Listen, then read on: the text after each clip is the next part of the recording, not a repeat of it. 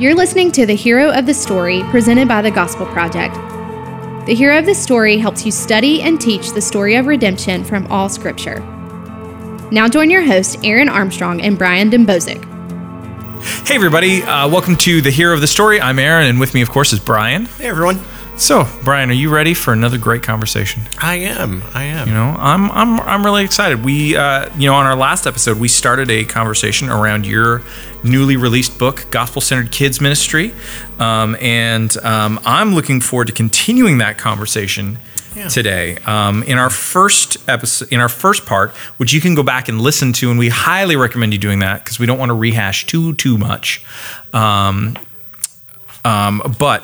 in our first episode of this discussion, we talked about the problem, the big that you've seen.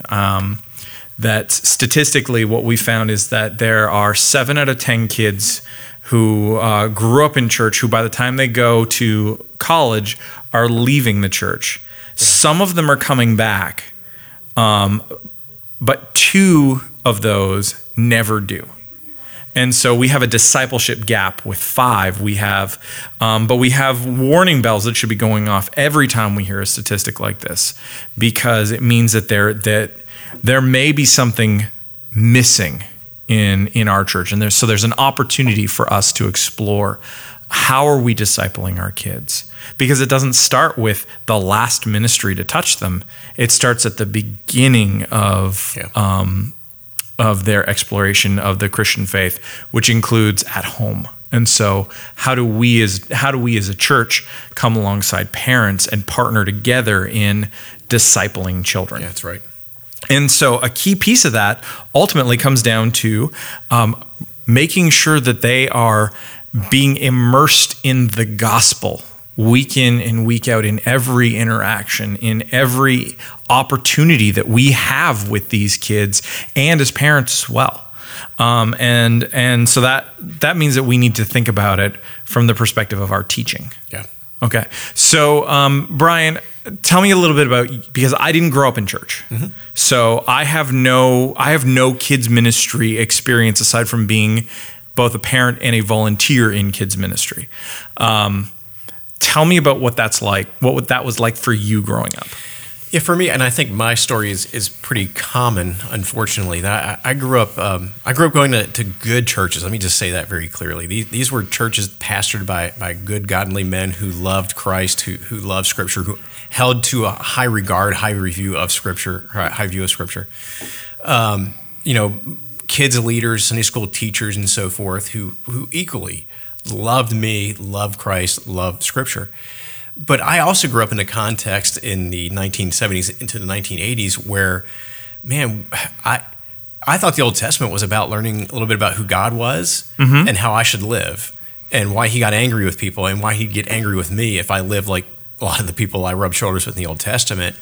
And then you came across Jesus in the New Testament, the Gospels especially, and then you came to the epistles, and that's mostly, again, well, this is how you live. This is how you're supposed to live, just kind of a new lens after Christ. And so the context I learned and I grew up in was hearing the gospel on Easter at VBS, and then hearing basically moralism the rest of the time. And I grew up thinking I had to be good enough to keep God from being upset with me, and that was a burden, and I didn't do well at it a lot of times, which is why again I almost walked away from the church as a freshman in college, because I was not positioned for my heart to be enamored with the beauty of the gospel as a child and as a teenager. Right. So why is it that we tend to go in that direction with kids? Yeah, I think 2 reasons. One, the bigger reason is because again our hearts are slanted that way. We are prone toward moralism, the sinfulness of ourselves. It's just how we're wired. Right. It's easier for us to believe that we can earn what can't be earned. Exactly. And it takes great humility to understand the gospel that no, it's not what I can do. It's what Christ has done, period. Right. And a lot of us just lack that humility. Again, sin. Sure. The other issue that I think that goes into kids ministry especially is we are so used to trying to change kids' behavior. We focus on that so often. You think about school. No, you sit quietly. No, stop talking. Stop, do this. You think about all the contexts where we are trying to control their behavior, and that carries over into the Sunday school room or the small group room, whatever you have. And so I think that combination naturally lends itself to so many of us lapsing into moralism in kids' ministries. Yeah, absolutely. And so, and that plays into how we see certain parts of Scripture as being appropriate or not appropriate too. When we need to start and remember that we're told that all Scripture is profitable. All Scripture is God-breathed. Yeah. All of it is important for us, and all of it works to train us in righteousness. Yeah. But there are certain stories, there are certain passages of Scripture that we typically don't teach in kids ministry. Yeah. So some of them there's valid reasons to. So for example, immediately I'm thinking of some of the behavior of David's children toward one another. Yeah. So, the rape of Tamar. As I was thinking, go back to. I mean, that's a chapter that's hard. There's no way to appropriately engage on that or there's no easy way to appropriately, I guess, is maybe the way to say that, because you can engage that. Yeah. Again, it's there for a reason. It shows the sinfulness of humanity, but that's a passage that's really much harder to bring down to an age appropriate level. Right. Yeah. And so I mean, obviously, in the Gospel Project, for example, it's probably one that we would never highly doubt it.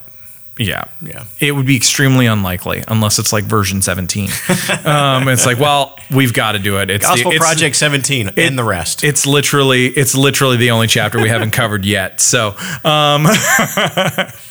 but I mean, if you think about one that we have covered multiple times now, and in fact, at the time of this recording, many churches would have just addressed this one, which is Abraham's sacrifice of Isaac in Genesis 22. That God calls him to go and sacrifice this his son, his only son, the son that he loves, the son of promise, the son of promise. And it's a hard one because when you look at it, it doesn't make sense. If you just look at it by itself without the long view of Scripture. Yeah. It's a story that's like, I don't understand why this is even here and why God would even do this. Yeah, and if you don't have the long view of Scripture in mind and you're just looking for something that you can teach and readily apply to your kids, there are many other passages that meet those criterion. Sure. That criterion. So, it's easy to understand how some people would look past a passage like that if they don't have the right lens of, I need to teach my kids the gospel, because when you understand the gospel, that passage becomes essential. That's why we do it. Yeah.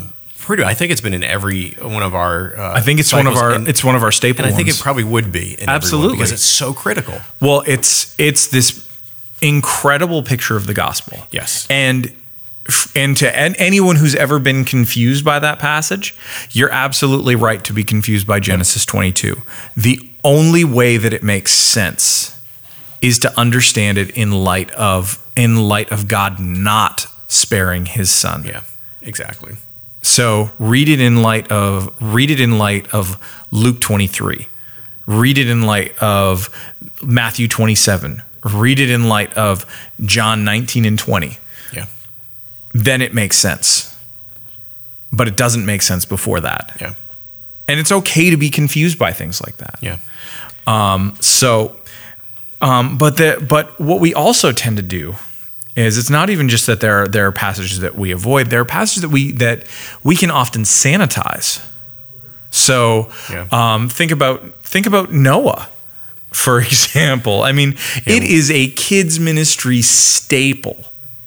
There is no kids curriculum, no kids storybook, no kids Bible, no kids anything that I have ever seen that hasn't touched on it at least once. And yet the whole passage, Genesis 6-9, is about God's wrath being poured out on the entire world and literally everybody being killed except for a family and a boat full of animals. That doesn't seem like it should be on a flannel graph. Yeah. It is fascinating that, in Abraham and Isaac, you have a passage of a loving father who doesn't sacrifice his son, and we can't talk about that. But then in the flood, you have a loving father who floods his creation, and we can talk about that. Yes. And I think the reason why, when you really think about it that way, it makes no sense, and that's the tension that we have to understand. How are we picking and choosing these passages? A lot of times we're using the wrong criteria for it. Right. Again, we're going for something that's easier, something that has a clear takeaway moral to it. Right. Noah and the ark, it's faith. Just like Noah had faith, that's what we do. We just have faith and we trust and we obey and we just do it. And we don't get to the beauty of the gospel there.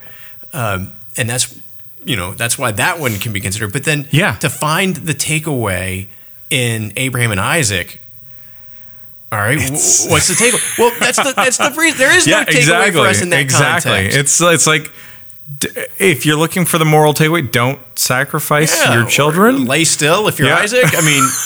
Carry the wood. No. Really, that's the point. There's no direct takeaway there. The direct takeaway is be in awe of the gospel. Be in awe of what God has done. As you said, what Abraham did not do, he did. And be in all of that and let that stir deeply into your mind and heart. And then let that be a driving factor in how you live each and every day. That, again, so it's our lens by which we are looking at Scripture. Right.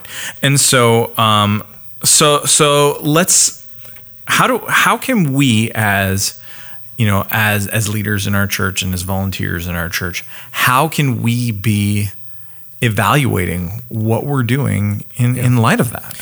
Well, and I think this is a good question. I think there's two different tracks, and they will diverge for a minute, and we'll bring it back together. Sure. Because in most children's ministries, you've got either they are writing their own curriculum or they're purchasing curriculum. If you're writing your own curriculum, then this takes you down the road of, well, what are we doing? Let's make sure we are creating it in the way that is best. If you're purchasing curriculum, then it's a matter of, all right, are we purchasing curriculum that is the best? So then they come back together. So how do we evaluate the curriculum? Well, I think it starts with there's some really basic ways you can analyze it. First of all, start with understanding whatever publisher created that, what is their win of that resource? What is their vision? What are their values? And if you can't determine that pretty easily, then that would be a red flag for me. Yeah. That it should be pretty apparent in some way, shape, or form what that curriculum's win is intended to be. Right. And so, of course, if you look at that win and it's, hey, we want to make kids good little people, that's troubling. Sure. And I mean, of course, of course we want kids to learn how to behave well. There's nothing wrong with being a well-behaved human being, but that shouldn't be your end goal. No. And why is another thing. Why do we encourage them to be well behaved and so forth. So the why behind it, that's not your end goal. Yeah. So I think first, that's the thing, is try to understand what the curriculum provider's theory behind that curriculum. Another thing we can do is simply analyze it. Take some of the materials and flip through it. Look at the scope and sequence, or sometimes it's called a session plan. Yep. Whatever the cycle. Most of ours is on a 3-year cycle, for example. Yeah. So you should be able to look at that 3 years and look at the sessions covered. Look at what passages are covered, and look what is not covered. What does it skip over? I mean, let's be absurd. If you purchased a curriculum or are interested in purchasing a curriculum and they never once cover the resurrection of Jesus, that would be a huge problem, wouldn't it? You're like, how could you not cover that? That should be a concern. Yeah. So, I mean, to be absurd, I mean, if you would say that there's a problem there. I don't think I should use that curriculum. Well, it's the same conversation we just had. Look for these. Are there stories that really drive or draw attention to the sinfulness of humanity? Now, those are the harder ones, but we need those because you can't understand the beauty of the gospel apart from that. So look at what's covered. Flip through and see, do you read the word sin anywhere? How, do they define sin? Do they explain sin in age-appropriate ways? Look for Jesus. Literally, look for the name Jesus. Is he there, especially in the Old Testament? Look at the Old Testament stories. Yep. If you don't see Jesus' name in the Old Testament stories, that's a problem. Right. Because again, that's how we should be interpreting all of Scripture, driving toward Christ, because it's all one story of him. So, look at the application in there. Does it feel like behavior modification? What I would do is I would always choose a few of the more common passages, like we are always talking about David and Goliath, for example. That's when I would turn to. What's their treatment of David and Goliath? Yep. It's kind of like if you're looking at a new Bible translation, you might look at John 3:16 because it's so common, and it's an important verse how it's translated. Absolutely. And so you might look at John 3:16 and compare between. I look at David and Goliath. How is that treated? For one, as an example. Yeah. Yeah, absolutely. That is a good approach. So we need to evaluate the criteria that we are using. We need to consider we need to consider how we do that. But then how does that impact our leaders too? Yeah. I think what we have to just be clear about it as well. I think a lot of times curriculum is chosen for the absolute wrong reasons. Okay. We choose a curriculum because we've heard it's easy to use. It's inexpensive. It's cool. It's cool. I've heard good things about it. You know what? There's nothing wrong with having some cool elements in a curriculum. There's nothing at all wrong with having it as affordable as we can, and so forth. And there's nothing wrong with something being easy to use either. But those cannot be the primary factors for why we choose a curriculum. The primary reason must be, are we communicating the gospel through this curriculum or not? We've got to choose something that best helps us to do that. And so that might mean that we will pass up an easier curriculum perhaps, or a cheaper curriculum perhaps, or a cooler curriculum perhaps.